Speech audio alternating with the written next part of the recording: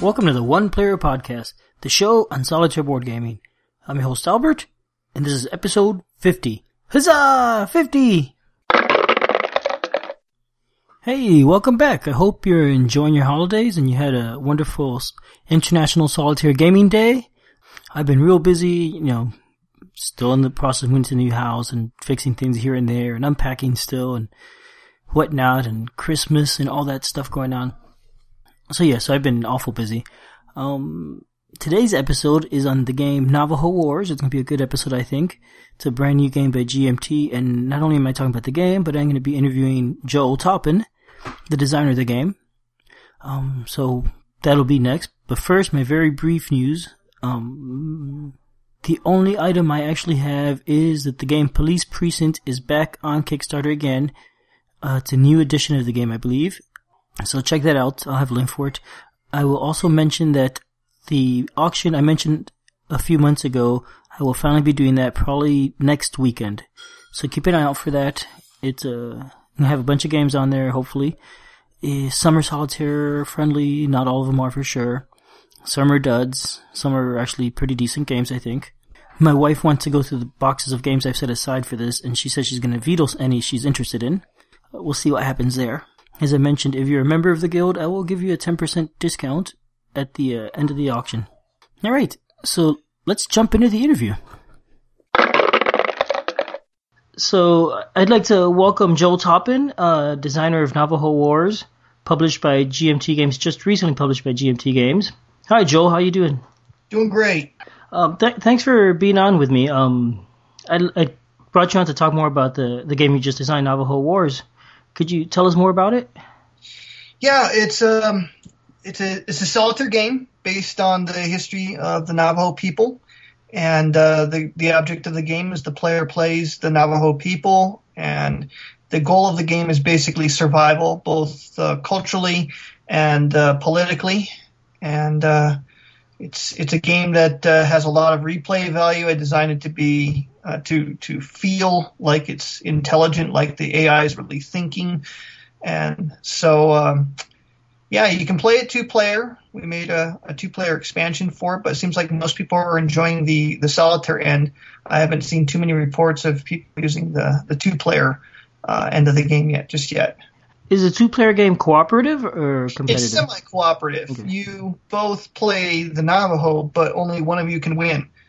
And so in some ways it actually models history a little bit better because it deprives the players of the godlike ability to control the entire Navajo population with one objective in mind. Whereas in the 2-player game, there's ways that you can subtly you can basically be selfish and put your own player needs ahead of the needs of all of the people. And that, in fact, that's how you need to win the game, is to gain support over more of the population than your opponent. But usually in order to get support, you have to do things that ultimately are going to hurt the people a little bit. So it makes for a lot of tough decisions, and it makes for a different game experience altogether, really. I think the developer really likes the 2-player game. Okay, I imagine it's sort of thing where both players, or where one of the players has to win without the enemy winning. Exactly. If the enemy wins, both of you lose, but only one of you can win. Okay. So that's actually a pretty interesting balance. You're trying to keep everybody doing well, but at the same time you want to, like you said, do stuff that might hurt your opponent or hurt both of you guys overall. Yeah. Oh, okay. So, the title of this game is a little bit misleading, though, because it's not really a war game, is it? Well, yes and no. The title, I'll tell you right now, the title is actually taken from an academic book on this topic. And originally, the book that inspired the game is called Blood and Thunder, but there's already a war game with that title on an entirely different subject, but there's already a war game by that title, so I needed to use something different. And so I went with the title from the book by, I think his name is Frank McNitt. I might have the first name wrong, but he wrote a book called Navajo Wars. Now, I enjoy war games, hex and counter games. I enjoy Euro games. And so with this, I tried to kind of bridge Euro games and war games together, and to make something that a player that enjoys Euro games would enjoy, but a player that plays war games would also enjoy. So it's kind of a little bit of both, in my opinion. Okay, yeah. I mean, I could definitely see that.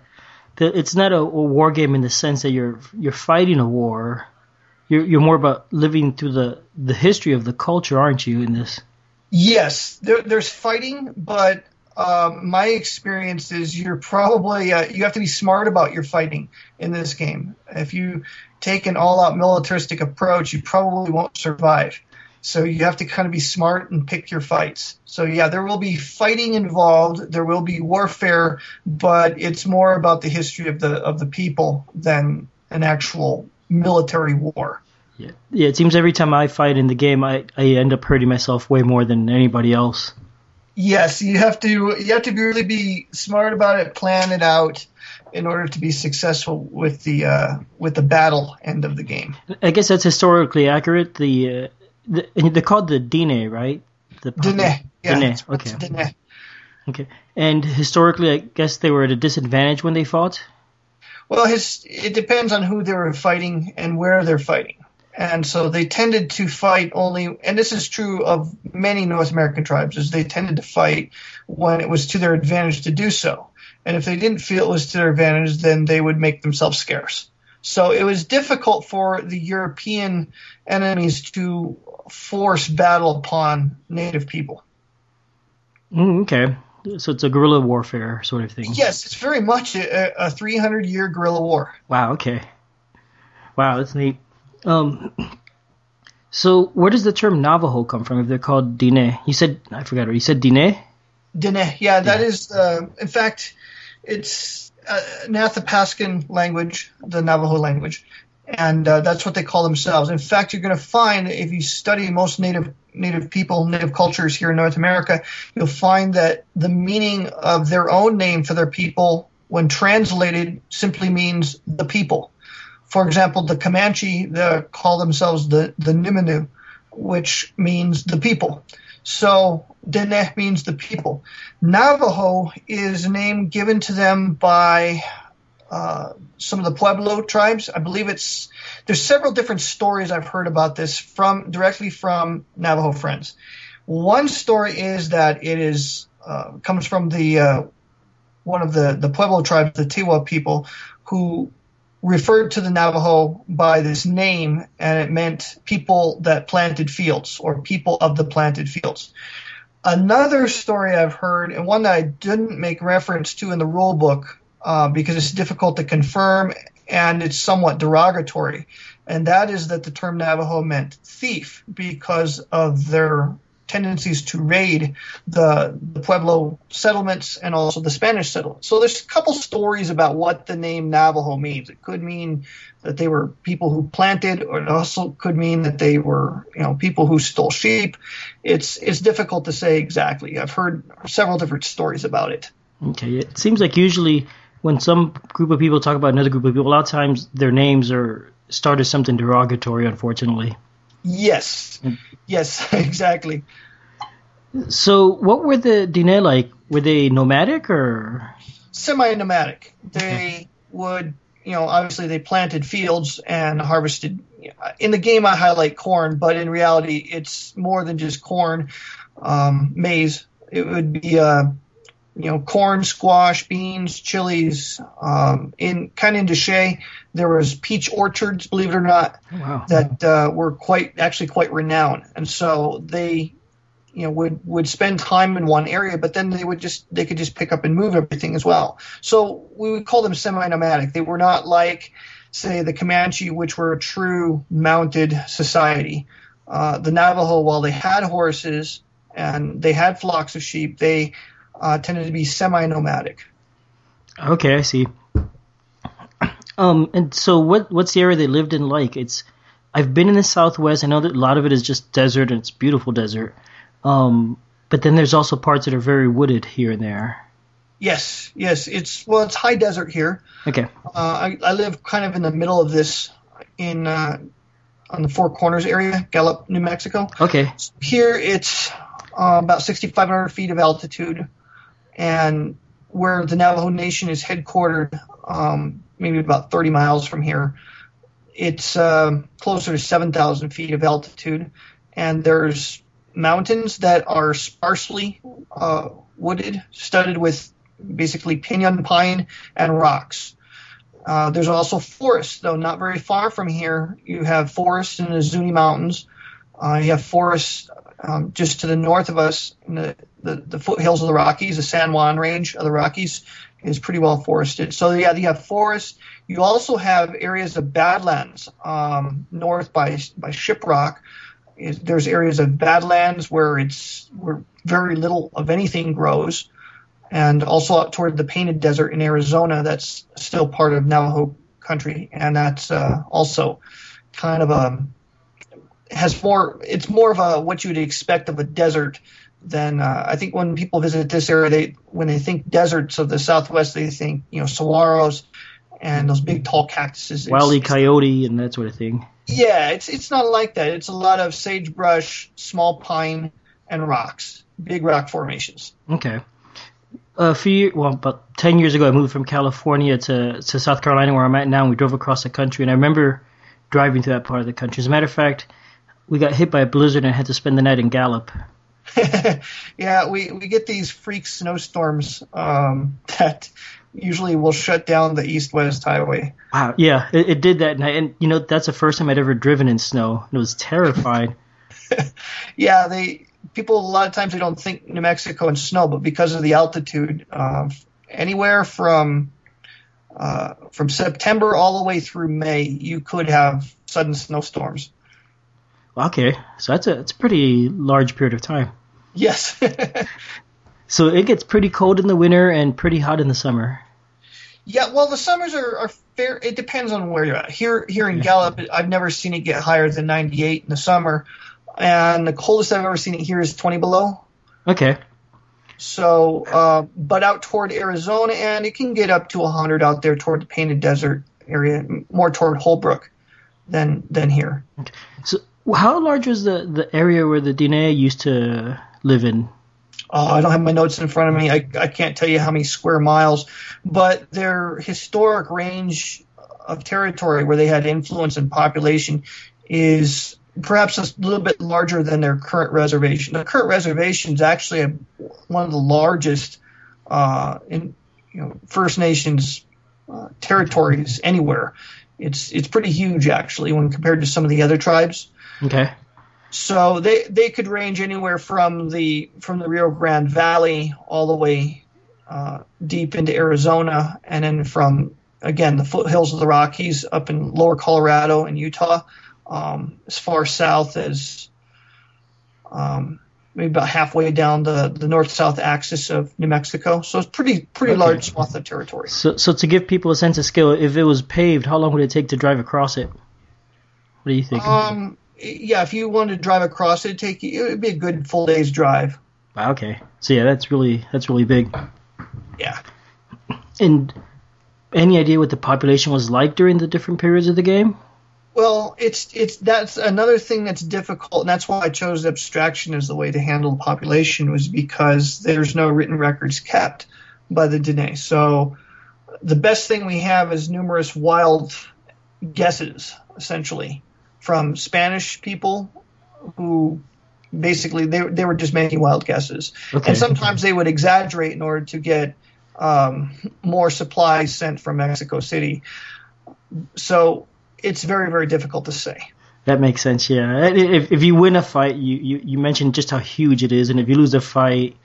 Yeah. 10 to 20,000 people, maybe in the early period. It's very, very difficult to say. Wow, okay. That's neat. So the game does span a few hundred years of period. And I guess I don't want to get into a lot of details about the mechanics now. I could talk about this later on in the show. But how was it hard to handle that much variety in the game? Yeah, that was actually kind of a tricky thing. What I chose to use to model the different historic periods, because the Mexican officials, and the way the Mexican government operated against the Navajo was somewhat different than how the Spanish government operated. And then, of course, the American government was wildly different from either of the others. I chose to use the instruction counter mechanism. So every time the game period changes, the nature of the enemy changes. And so I tried to kind of capture the feel of the three different periods by using those instruction counters that drive the AI. I see. I haven't played anything beyond the early Mexican period yet, so I haven't seen that. Okay, yeah, the American period's going to be, it's a little different than the others. Each period has its own distinctive flavor. It's kind of hard to describe, but when you play it, you'll understand what I mean. It's different. There's different challenges involved. Okay. Yeah, I find it really. It takes me forever to play the game. The introductory scenarios could take me 2 hours, and it's supposed to get faster than that, isn't it? Yeah. When I'll sit up and play the game, I can get through the Spanish period in probably an hour or less, depending on how bad I do. Mm-hmm. But I can see where some people might become paralyzed by indecision. Yeah, early on when you don't really know what to do, which way to go in the game, it just takes a while to figure out how should I act. Yeah, the best suggestion I have for that is just simply make a decision, play it out, and once you've gone through an entire period of the game, you'll have a better grasp over what the enemy is capable of doing to you, and then the next time you play, you can have that in the back of your mind. Of course, every game will be different, but at least you'll have some idea of what the enemy is capable of doing to you. Yeah, you mentioned every game is different. I do like the way you introduced randomness into the game for that. There's the action shits, and there's the deck that's going to be different every time you play, and what order the cards come up and all that. Yeah. So some really neat mechanics in there. Those action shits that you came up with, the way they slide on the track, did you come up with that? Have you seen anything like that in a different game? And that's something I just came up with. That's neat. That's a burst of genius right there. Yeah, it's one of those 2 o'clock in the morning, all of a sudden, got an idea. That's awesome. Yeah, I mean, I like the way there's randomness in it because you don't know what shits are going to flip over every time, and and you don't necessarily know what's coming up in the next turn because you have no idea how many action points the enemy's going to have. Yeah. But at the same time, you could prepare it because you could see what is probably coming up. Yeah, there's a certain degree of probability that you're going to encounter what's face up on that track, but you're never going to be certain of it. And even when you set up the game, you always take 2 of them out, so you don't even know. Yes. It might be that one that's more aggressive than the other just because of that sort of thing. Yes, exactly. Yeah, you're also going to have a different mix of culture cards available to you as well, and I think that's not a small element to the game. It's kind of a big deal what direction you take culturally. So, yeah, there's lots of different things that can happen in the game. Yeah, I like the culture cards. I always wish I could buy more of them just because they look neat how they add variety.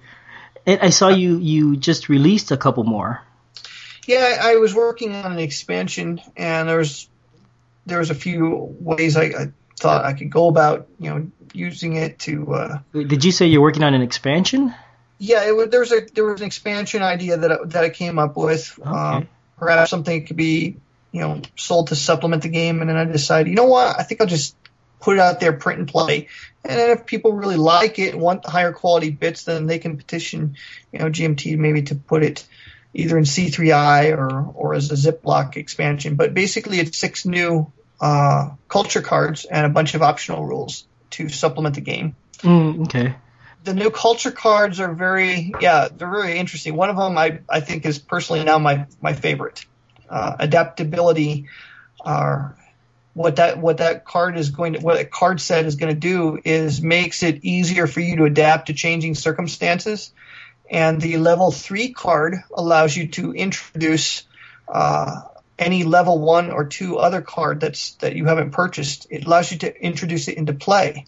So, oh, wow. And then you can change it throughout the game. So you can use this one level 3 card to bring a level 2 or level 1 card of a different set into play at different times to meet a current crisis. Okay, that sounds like a really powerful effect, but it's expensive to get there. Yes, it is. The more powerful the card, the more expensive it is. And so, yeah, you're never going to be able to purchase all the cards that you want in the game. Yeah, that's for sure. That's neat. That is really neat. Do you have any other expansions in mind? There's a couple ideas I had for some scenarios, some alt history scenarios, but I need to work on those, and I really can't talk about them. But yeah, there's this. I called this one expansion number 1, anticipating I'll probably do an expansion 2 at some point. I did notice you numbered it. I thought that was neat. Yeah. Okay. Well, I do hope they put it in an issue of C3I, the cards you already made. You know, as when I looked at the game, I saw they had an issue coming up really soon. I was, thinking, I hope they really put something in there for the game. Yeah, Roger had asked me to, but unfortunately my real life was so busy, I wasn't able to put anything together for him. But I'm going to try to get him something for the next one. Okay. Because I have, some article information. I didn't put all the historic info into the game, anticipating I could write, supplementary articles for C3I. Oh, okay. I just couldn't have the time to get that in before the next issue was supposed to come out. Yeah, I understand. Well, it came out quick, it seems. Yeah. It will be coming out quick. I don't know if they've charged for it yet, but I know it's supposed to be any day now. Yeah, it should be coming out pretty soon, next couple months. I just, like I said, time got away from me and I couldn't get it done in time. Darn, I just had something in my mind regarding what you said about the expansion and all that, and I lost it. I saw you also released on BGG a player aid, which is really handy, on how to use the event counters. Yeah, I posted actually a couple of them. One was there are subtle differences between forts and outposts. Originally, they were both treated the same, but late in the play testing, there were several distinctions that we decided to make for play balance considerations. And so there are subtle differences between forts and outposts. And I did release a PDF file that kind of helps players understand those differences. And also, we're limited as to how much space that we had for explaining what the intruder counters did. And, I released a play aid that kind of explains the intruder counters a little bit better and tells you exactly what to do with the counter when it's revealed. I read somewhere that the intruder counters are kind of a bad thing, but it seems like they're mostly positive. Most of them are good. Okay. Now, where they're going to be bad is during the Mexican and American periods, they do something else. When the Mexican period begins, it begins with the Mexican independence event in play. And one of the effects of that event is that for every 2 intruder counters on the map, you will add 1 enemy AP when they collect their action points. Okay. To a minimum of, I believe it says to a minimum of 1. I'd have to double check. Oh, okay. And in the American period, every single intruder on the map adds an enemy AP. So you've got to run around and expose those things. You can't let them, just sit there. Furthermore, 1 new intruder is going to be revealed or is going to be placed on the map at the end of every enemy action segment. So every single enemy action segment, they're going to be placing a new intruder, and if you don't go round them up, it's going to bite you big time. Yeah, and so you have to be a lot more mobile. It makes it a lot harder to do your planning and your passage of time operations. So in the Spanish period, you can be a little bit more, laid back in your approach. You really don't have the time to do that in the Mexican and American periods. You have to constantly send patrols out and grab those intruders. Mm-hmm. Yeah, I was playing it yesterday, and I do get a sense that in the Mexican period, I found I had a little bit of leisure time, or at least I felt like I did. Obviously, I didn't in the end because I lost terribly about halfway through. But I felt like, I could go explore and find these intruders and see what they are, or I could leave them alone. Maybe I'll deal with them later and fight some forts, or I had horses and I did a little both. Most of them are going to be good because you have there's 4 of them are firearms. You have several that it's going to add to your population. Problem is, once those things are pulled, they're not going to go back into the cup. So later on the period, they're going to tend to be more bad or neutral. There's a couple that are neutral. And the Skinwalkers one can be either bad or good depending on the circumstances in which it's drawn. They're bad. I just say they're bad. Action points, so I've had it where it showed up and it's good. So it can go either way. It depends on if you have action points stowed up or not. Yeah. I had one action point and I lost it yesterday. It's just one of a string of disasters that happened for me in that game. Yeah, the game can be. There's been times where I thought, man, this is easy. I think I'm just going to breeze right through this one, and it can go so bad, oh so quick. Mm-hmm. Yeah, it starts going downhill as soon as you start. That's what it was like yesterday. Other games, yeah, like you said, have been much better, and that's one of the things I really enjoyed about it. It's variety. It's not the same thing every time you play, and I think that's what makes a game fun a lot of times. Well, I've noticed this is your first game you've published. Yeah. Okay. Well, it's my first game design. Well, I know I've developing, but I've not done my own design work. Okay, I know I'd like to ask, how did this game come about? I know you mentioned something in the game notes in the box. Yeah, it was one of my friends. He's Navajo, and we'd play war games. He liked to play, GMT stuff with me. And one day we were fixing to play Geronimo. I just gotten it off of eBay or something, and so he was going to read up on the rules. And I don't know, we just got to talking about it and about the topic. And I didn't know a whole lot about Navajo history, even though I lived here for some time. And so he suggested that I read up about Kit Carson. Well, I read the book Blood and Thunder, and while I'm reading the book, I just thought, man, this could be a game design. And so that's where the idea came about. The very fact that it's, really off the beaten path was, it made it a little bit trickier to find someone that would be willing to publish it. So I was really thankful that GMT was willing to give me the chance to publish a game on a topic that I don't think that they thought people would be interested in, but I've been pleasantly surprised to see how many people have responded to the topic. Yeah, it's very interesting. Playing it, I've learned a lot of history, I find, and just reading about the game and whatnot. Yeah, so I thought, well, if it does all right, if people like the game, and it sells okay, then I'll work on a second game. And so I'm actually hard at work right now on a game for the Comanche people. Oh, okay. Because I had to research them somewhat in the course of Navajo Wars, and I got very, very interested in it because their lifestyle was so different from the Navajo, and so that's one of the things that I'm working on right now is it's going to use very similar mechanics in a number of areas, but it's going to do a lot of different things. It's going to be much more of a war game than Navajo Wars because you'll have to conquer the territory and then you're going to have to hold it. I see, okay. It's going to be a little bit, whereas Navajo Wars, you start off, this is your land, you just got to hold it. Well, in the Comanche game, you actually have to conquer the territory from other tribes and then you have to hold it against the colonial intrusion. Is this also a solitaire game you were thinking? Or? Yep, okay. It's still going to be a solitaire game. You play the Comanche people. And the challenge in this one, though, is, you're facing, again, 3 different periods. You face a Spanish enemy, Mexican enemy. You also face the Texan enemy and the United States enemy. And they all act a little bit different from one another. And so one of the challenges is how do you make that work in a playable fashion that's at least, fair to the historical circumstances. Neat, okay. And how much of a time period is this game going to cover? This one's going to cover from 1700 through 1875. Okay. So a little bit less because they really emerged in the 1700s in lower Colorado. They basically kind of emerged. They got horses, and slowly between 1700, I'd say between 1700 and 1720s, they began to shift from a semi-mounted society to a full-blown mounted, let's go out on the plains society.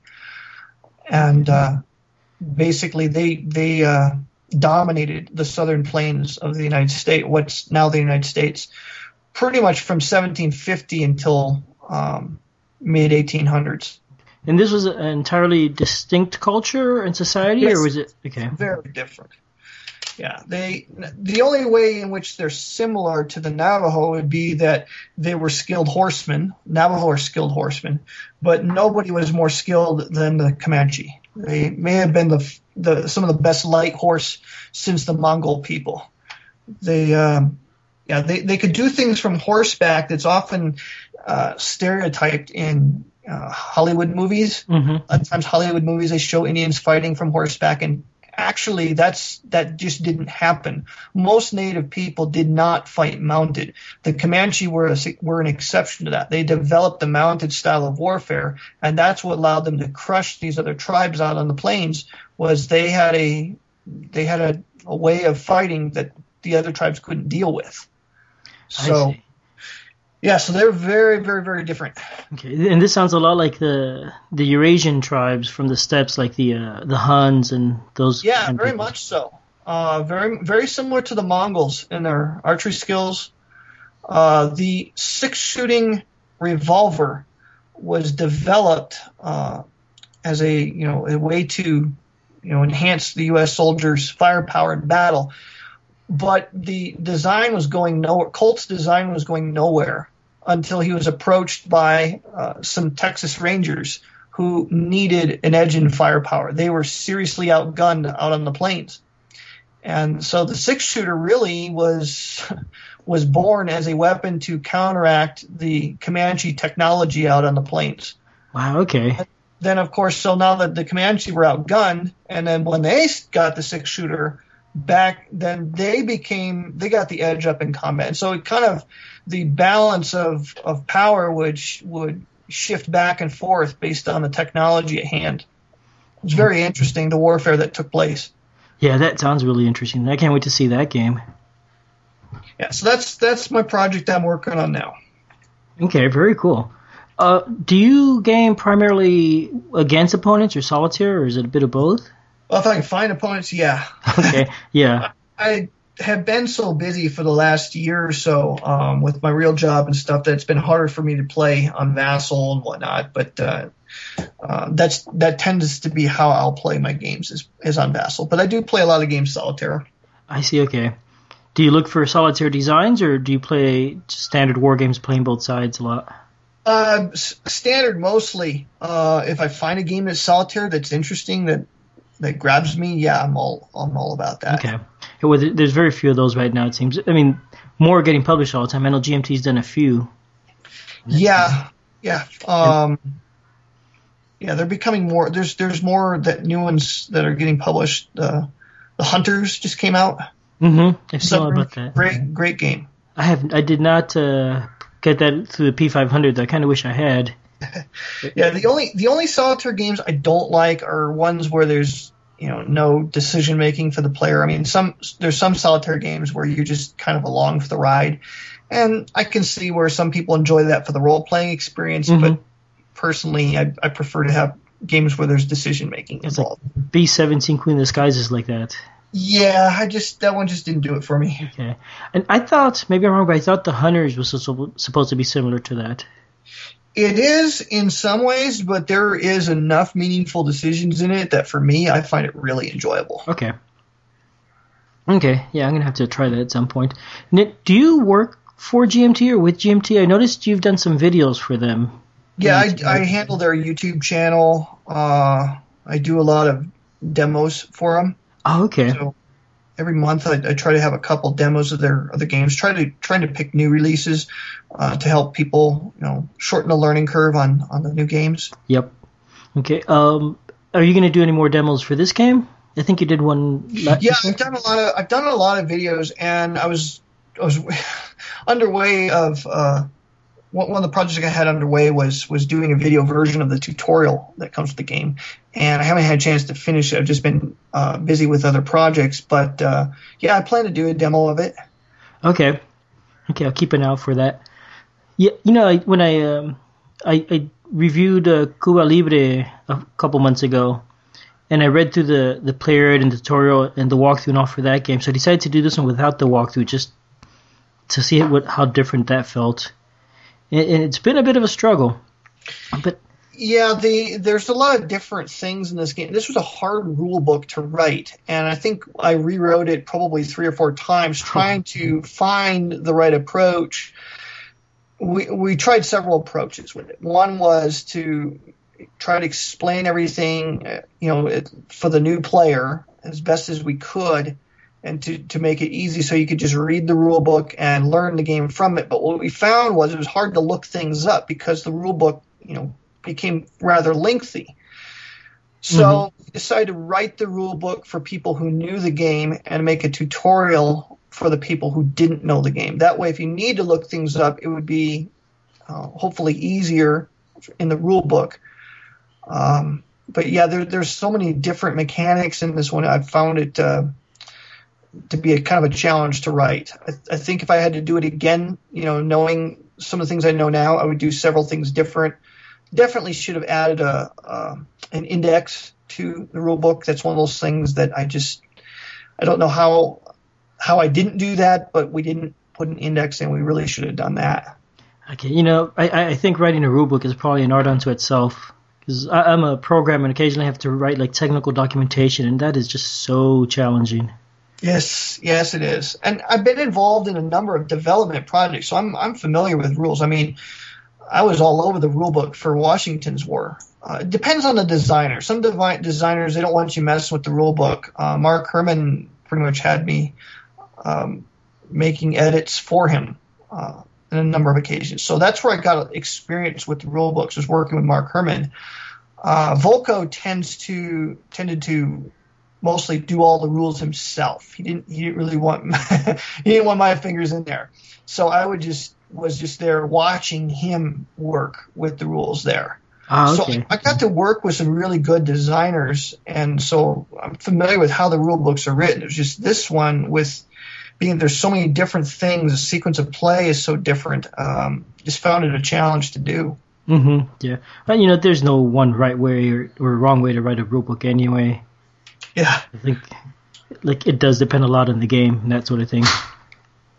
The game, it looks fantastic. Also, I really like the design, the box cover, and the board and everything, the layout. Yeah, I love what Roger did with the cover. That was perfect. The board was there was a bit of a controversy over it. I knew that traditional Hex Encounter wargamers probably wouldn't like it, but then the first time I saw it, it was so different from what I was expecting. I didn't like it at first. And in fact, I didn't even show my wife. I just kind of closed my laptop and thought, I don't know about this. And then I came back later and I looked at it again. I thought, it just started kind of growing on me. About the third, fourth time I looked at it, I started to see how this really kind of gave life to the design and really spoke to what the game is about. The map was very different, but the game is very different. So I said, yeah, let's go ahead and do it. I gave it 2 thumbs up. All right. I mean, it's one of the things I like about the design, it's not such a plain, typical Hex Encounter map where you just see a map of the region. It shows a lot of the flavor and the culture in there. Yes, exactly. Yeah. Again, I think that's one of the things I've really enjoyed the most about the game is just how much the culture of the people has come through for me. Yeah, that's great to hear. How long have you been gaming? Off and on since I was a teenager. Okay. I probably went through about maybe 5-6 years hiatus, and then came back to it probably around 2005, 2006 in a big way. All right. Well, I think I will let you go then. And thank you very much again for coming on the show, and congratulations on getting Navajo Wars published. Well, thank you for having me. Enjoyed it. All right. Have a good evening. Thank you, Albert. So welcome back. I hope you enjoyed listening to my discussion with Joel Toppin about Navajo Wars. Let me go ahead and tell you a little bit about the game now. Excuse me. So as I hinted at, it's not exactly a war game, and it's not really a Euro game either. It's some sort of hybrid. In this game, you represent the Navajo peoples, the Diné, and their struggle to survive, I guess, against originally the Mexican and then the American presence. The game spans a period of about 300 years from 1598 to 1864. However, when you play, generally speaking, you aren't playing all that at one time. You can. There's a way to combine the scenarios, but each scenario is generally a different period, probably spanning roughly 100 years. I'm not sure how to describe this game. It's pretty complex. Maybe it's a little bit abstract, I guess. Let me start by describing the components. Well, maybe I should start with the history a little bit. The game is in this game you play the Navajo people. They lived in a specific area of the American Southwest. They lived in a specific area of what is now the American Southwest, and they've been there not that long apparently when the Spanish first arrived. When the Spanish arrived, it ended up causing conflict in that the Spanish were looking for territory and trying to convert these people to Christianity, and so that naturally there was some resistance, cultural resistance, I think, as well as military resistance. The same sort of experiences kept on going through the Mexican control and then through the American control until basically I guess you could say they were assimilated into American culture, though I'm sure if you go and read a little bit about life today and what's going on in the Southwest, you'll realize that probably has never really completely happened. Anyways, I said this game deals with the conflict, and I think it's more of a cultural conflict between the Navajos and the forces of those three nations, the Spanish, Mexican, and then American. So when you play, you pick one of those three periods to play in, basically, depending on which scenario you choose. Now, before I get more into how the playing works, let me talk about the components. First off, you get this really nice looking map. It's different from most game maps, honestly, and very different, at least in the style. The game is represented by a bunch of regions that are connected point to point. Well, when I say a bunch, I think there's 7 different regions, and the central region is Shiprock. As you heard Joe mention, the Navajo peoples were semi-nomadic, so they basically would settle down, I think, at a place and harvest crops and that sort of thing, as long as the place was productive. And whenever they needed to, they would move out of there and find a different spot. I found pictures online, and they seem to live, at least in some cases, in dwellings that were sort of, well, the picture I saw looked like it was dug out of the earth, so it's definitely a temporary situation. So as I said, the map represents the regions. Each of these regions is made up of a number of spaces. I think in most cases 6. Shiprock has 3 spaces, however. And each space is numbered from 1 radiating out to 6. They don't all connect in the center like in a States of Siege game, but you can think of it this way. There's a circular ring out of which each of the areas radiate from.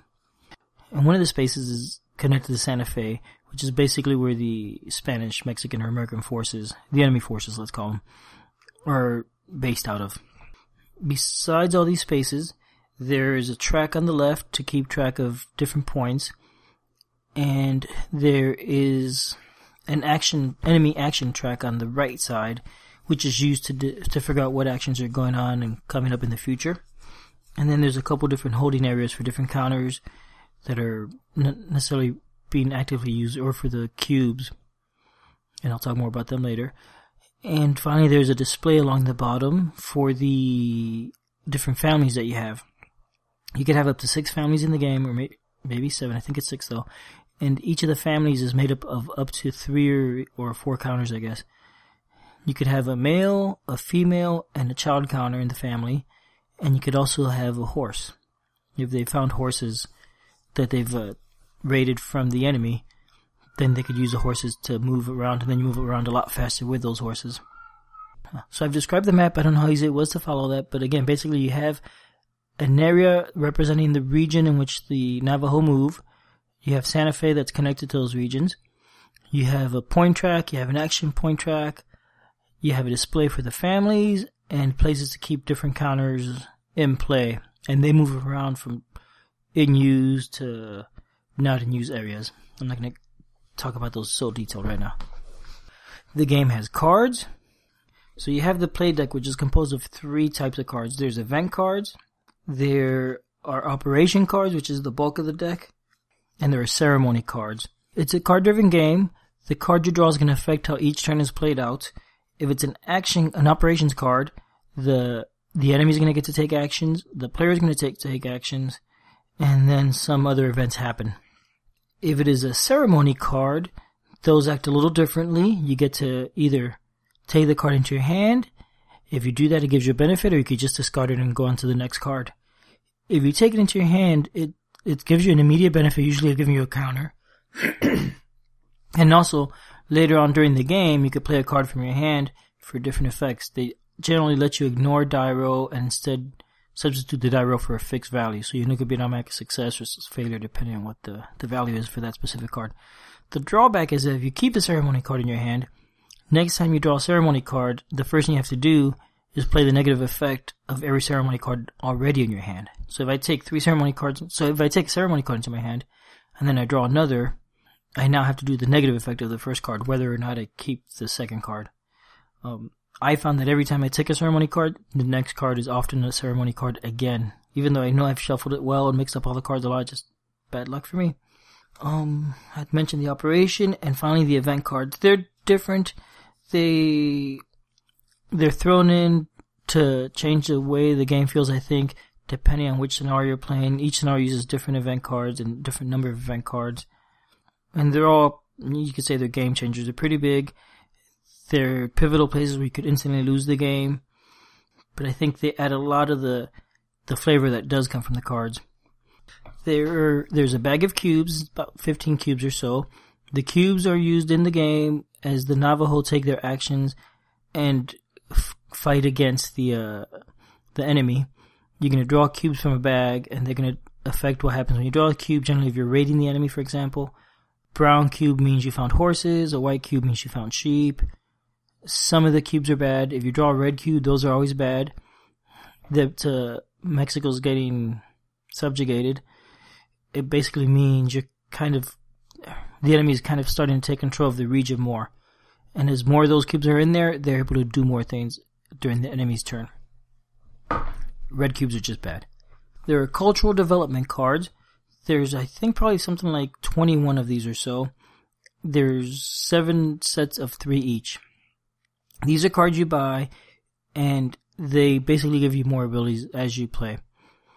And each set is a different theme. There's one that's weaving. There's one that's, I don't remember all the exact terms, but there's a Master of the Mesas. And so all the 3 cards in that set are themed around the fact that you really understand your territory really well. There's one, I think, for horsemanship. There's military cards. When you play, you always start with 1 card already. And each time you draw an event card, you have the opportunity of buying a second or another card. So these are going to alter the way you play the game, and that depending on what cards you have, it definitely influences the strategy you use and how you play. Besides the cards, the cubes, and then finally there's counters. There's a lot of different types of counters. There's counters to represent your people. I mentioned already male, female, child. There's also elder counters that are used a little differently than the other people. There's counters for your resources, such as horses, sheep, corn, firearms. There are counters for enemy actions. There's a few counters to track the different resources that have numeric values. And there's the enemy action, or enemy instruction counters. There's a set for each of the enemy periods. There's a Spanish, a Mexican, and an American set of counters. Besides that, there's the rule book and a playbook. The playbook has a walkthrough. The idea is to use that the first time you play to kind of guide you through the game so you get a feel what it's supposed to be like. And it also has the scenarios in there and some history and other information. The playbook is really important. I think especially the walkthrough is very important. I didn't use it. I decided not to use the walkthrough in this one to learn the game. I did when I played Cuba Libre recently, and I'm not sure how I felt about it. If it was good or not, so I decided to try it differently in the next game and see how that went. This game is different enough, I think, from most games that it definitely would have been useful to read it and know what's going on. I don't know that it explains good choices versus bad choices so much as walking through the steps and what you do, not why you do them. Now that I've said that, let me go ahead and talk through the turn of a game. Basically, each turn you're going to draw a card. It's going to be one of the 3 types I mentioned, from one of the event cards. Well, basically each turn, the first thing you're going to do is draw a card from the play deck. It's either an operations, ceremony, or event. I already mentioned the ceremony card, pretty much how they work. The operations card has a few different parts. First is the enemy action. Generally speaking, the enemy goes first each turn. And then comes the player action, and then the event. There's a major and a minor event in each card. The first thing you could do is decide if you do want the enemy to go first or not.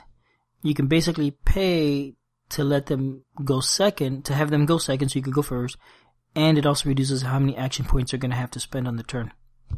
So it's always a good idea to do that if you can't afford it, but definitely resources for that sort of thing are limited in the game. When the enemy does go, they use the enemy instruction display I mentioned. How can I visualize this? Gosh, I'm not even sure I could explain how it works without showing you. The enemy instruction counter has 18 spaces. 12 of those are always going to have counters in them. There's 6 that are inactive, and they're basically on standby, and they may come in at any point and replace one of the current counters. There's 6 active spaces and 6 used spaces that'll get cycled back in. The spaces are ordered, and basically the actions are going to happen from top to bottom. Each counter on the space has a numeric value on it, and it tells you how many action points it cost.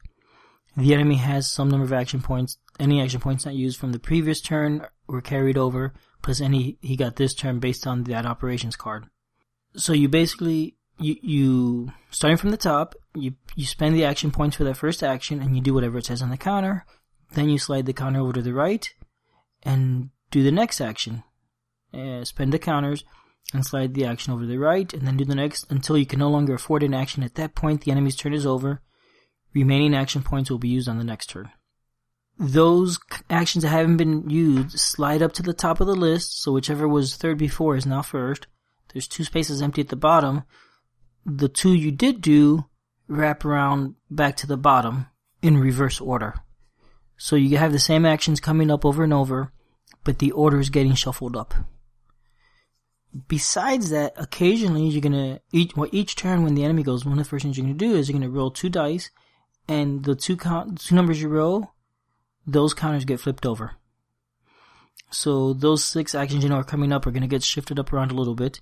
If you roll doubles, instead of flipping them over, because you only rolled 1 space, you'd end up flipping over twice. You switch it with the inactive column. So now one of those inactive standby actions instructions suddenly become active. And one that was in play is now out for a while. So you always kind of have an idea what's coming up, but things get shuffled up, which is really neat mechanic. Now the types of actions, there's different things the enemy could do. I'm not going to go into detail on all of them, but they could build missions or ranchos, which just generally speaking are going to cause trouble for the Navajo people. They could subvert. They could colonize, which basically means those missions they've built on ranchos are going to start moving towards the center of the board to the more hard to reach areas. The more they could do that, the smaller the territory of the Navajo becomes. More or less, that's sort of abstractly true. There could be a Comanche raid, in which the Comanche start showing up in different spaces, and if they happen to come across Navajo, they fight them.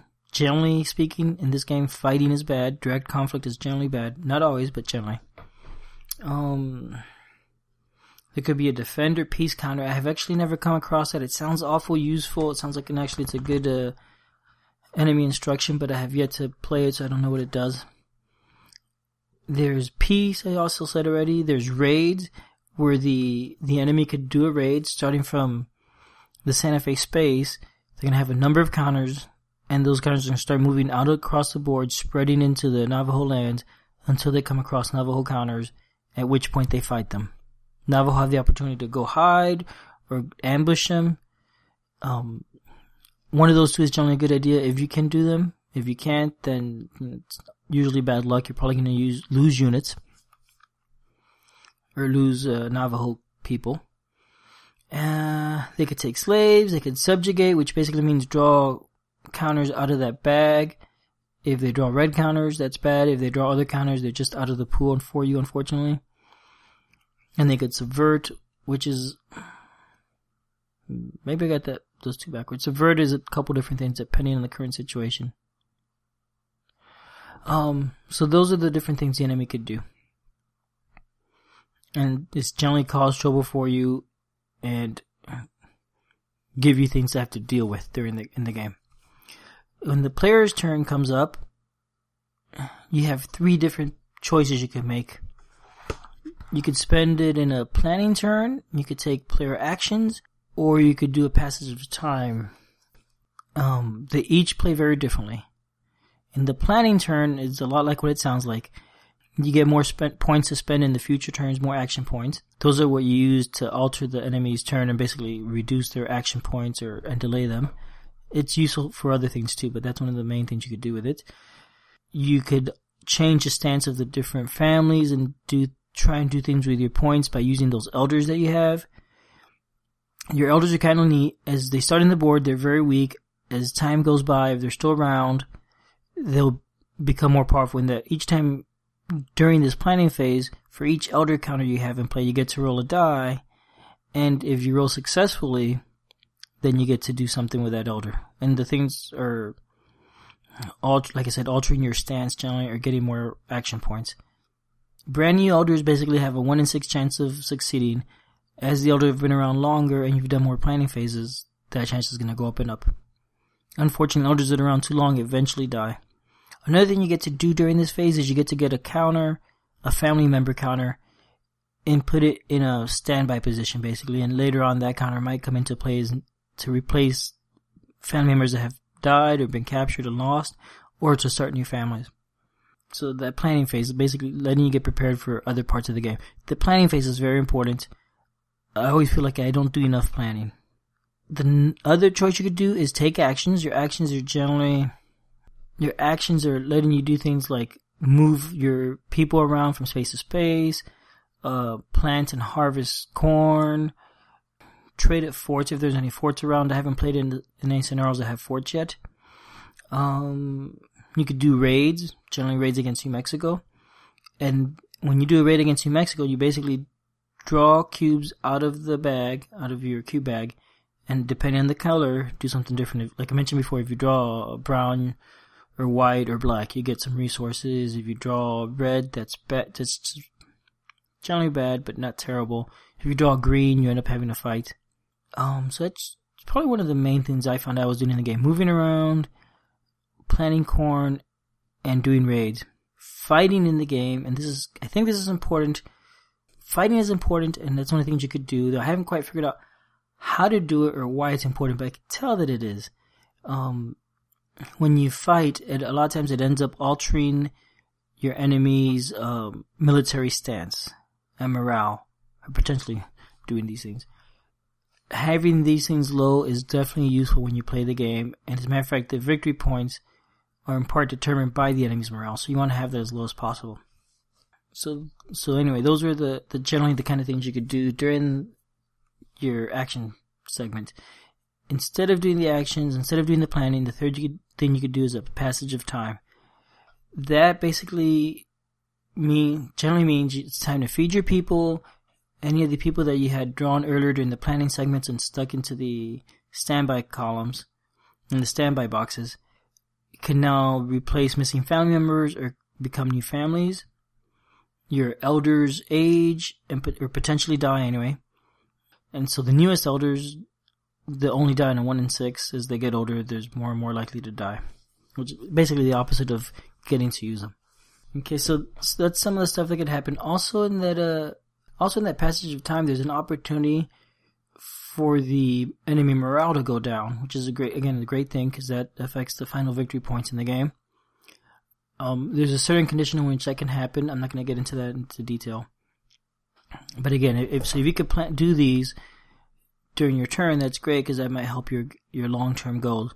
Unfortunately, a lot of times you really want to take actions instead of doing these things because, those actions can be useful. And finally, you get to do in the turn some events. And I think I mentioned the events. They're generally, I really didn't mention the events in great detail, but they're generally different things that affect the game. They might have you fight a battle against somebody, or might place counters somewhere for you. Intruder counters, which are often good, but not always. I didn't mention intruder counters, but when they go on the map, it's an intruder with a question mark, and you don't know what's on the other side of the counter. When you visit that space, you get to reveal the counter. A lot of them are good, some are bad, some could be good or bad. Too many of those on the board could be a bad thing, though. So anyway, that's just a quick diversion, but there are events, and some of the events are also doing things like adding drought counters or switching around some of the enemy instruction counters. Drought is bad, but not terrible. Basically, a space with drought is not going to be able to feed as many people, but it only impacts the game if there's people in those spaces anyway. I haven't played a game yet where drought was a major issue, and I bet it can be, but it hadn't happened. So I've kind of given you a walkthrough through the game. Probably, if you haven't played this game a couple times already, it didn't make a whole lot of sense. If you've played this game once, it probably still didn't make a lot of sense. And the thing is just because this game is pretty different from most other games, and a bit complex. Not super complex, but just, it's different enough that the complexity that is there it's hard to grasp. And it's hard to grasp what you're supposed to do in this game and how you're supposed to play well or not well. I'll go ahead and say that's probably the biggest drawback about the game. It's got a little bit of a steep learning curve to get into the game and play it. You're going to have to play a few times before you really gain a lot of enjoyment. The first few games are definitely very slow. A lot of referencing the rulebook and charts and that sort of thing. The more I've been playing, the less and less of that happens. Now, what do I like about this game? First of all, it's eye candy.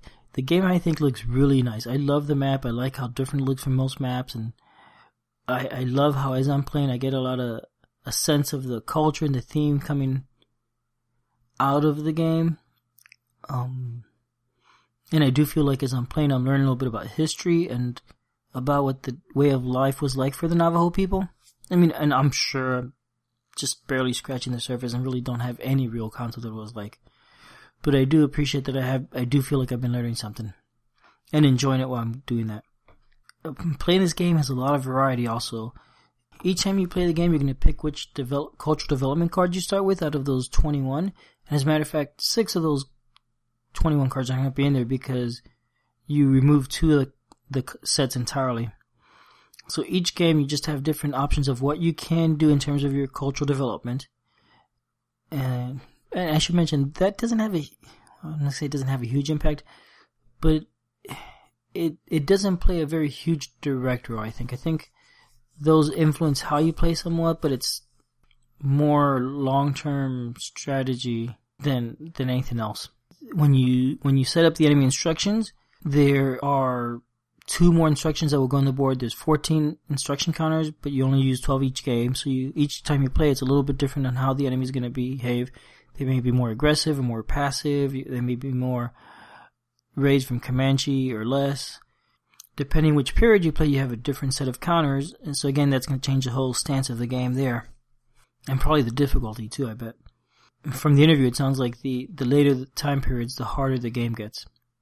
And I get the feeling that was very deliberate. As you play, the way the actions are mixed up changes the game around a lot. Some actions show up more than others.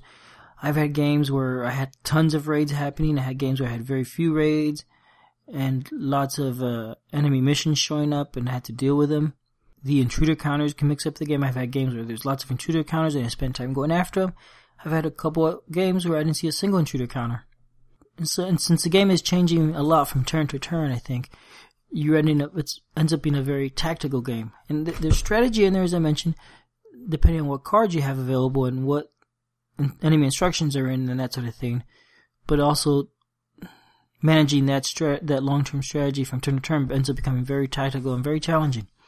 So overall, I think this is a really neat game, really fun, with a lot of replayability because there's so much variety in the game. I think I mentioned there's 5 scenarios. I have only played 2 of the scenarios, both in the Spanish period, and mainly the introductory scenario. So, once I get the hang for how that feels, and I've played a bunch of games and finally feel like I could win consistently, and then I could move on to a different scenario, the game will suddenly feel different again because there's different instruction mix and different event cards and that sort of thing. And then once I get the hang of that, then I can move on to the American period, and again it changes. And there's even an opportunity to play a campaign game where you go through the entire time period. I cannot imagine doing that because it'd be so huge. It would take a while, but it sure sounds neat. Another thing I want to mention, as I said, the game is a bit complex. I think because of the complexity, a couple of things were missed in the rulebook. Go check out BGG. There's a couple player aids that you should download, and I get the feeling these should have been in the game when it was published, and for whatever reason it was left out. Go look for the expanded summary of the intruder actions, of the intruder counters. I found it very hard to understand them without this, and there's also a few other play rates by other people. All that's very useful information. Once you've played the game a little bit and got the hang of it, it'll make a lot of sense. I do, and it's interesting, I find that this game, I've been thinking of what does it remind me most of? What can I compare it to? It is very different to most games, but of all the ones I have played personally, it most reminds me of Mosby's Raiders. And I'm not sure exactly why that is. The games are not really similar at all. There's point-to-point movement in it. And that might be the same. You're raiding the enemy, but the way it works and the time period of it, I mean, it's all very different. And maybe that's why I want to compare the two games, because they're both so different from other games I have played. Also, I think in the scope, in the complexity of the game, they're relatively similar. I think in the difficulty, they're similar. So I don't know. So if you've tried Mosby's Raiders, maybe that gives you a little bit of an idea of what you're in for in terms of complexity and gameplay, though absolutely not at all in terms of mechanics or design or just about anything else. Anyway, I have no idea how much you're able to get out of this review. It's a cool game. You may want to check it out. Well, that's the end of today's episode. If you'd like to contact me, you can find me as Fractaloon on BoardGameGeek, or you can email me at oneplayeralbert@gmail.com. You can also post comments on the Podcast Geek list on BoardGameGeek, or come visit the One Player Guild on BoardGameGeek for comments and discussion and whatnot.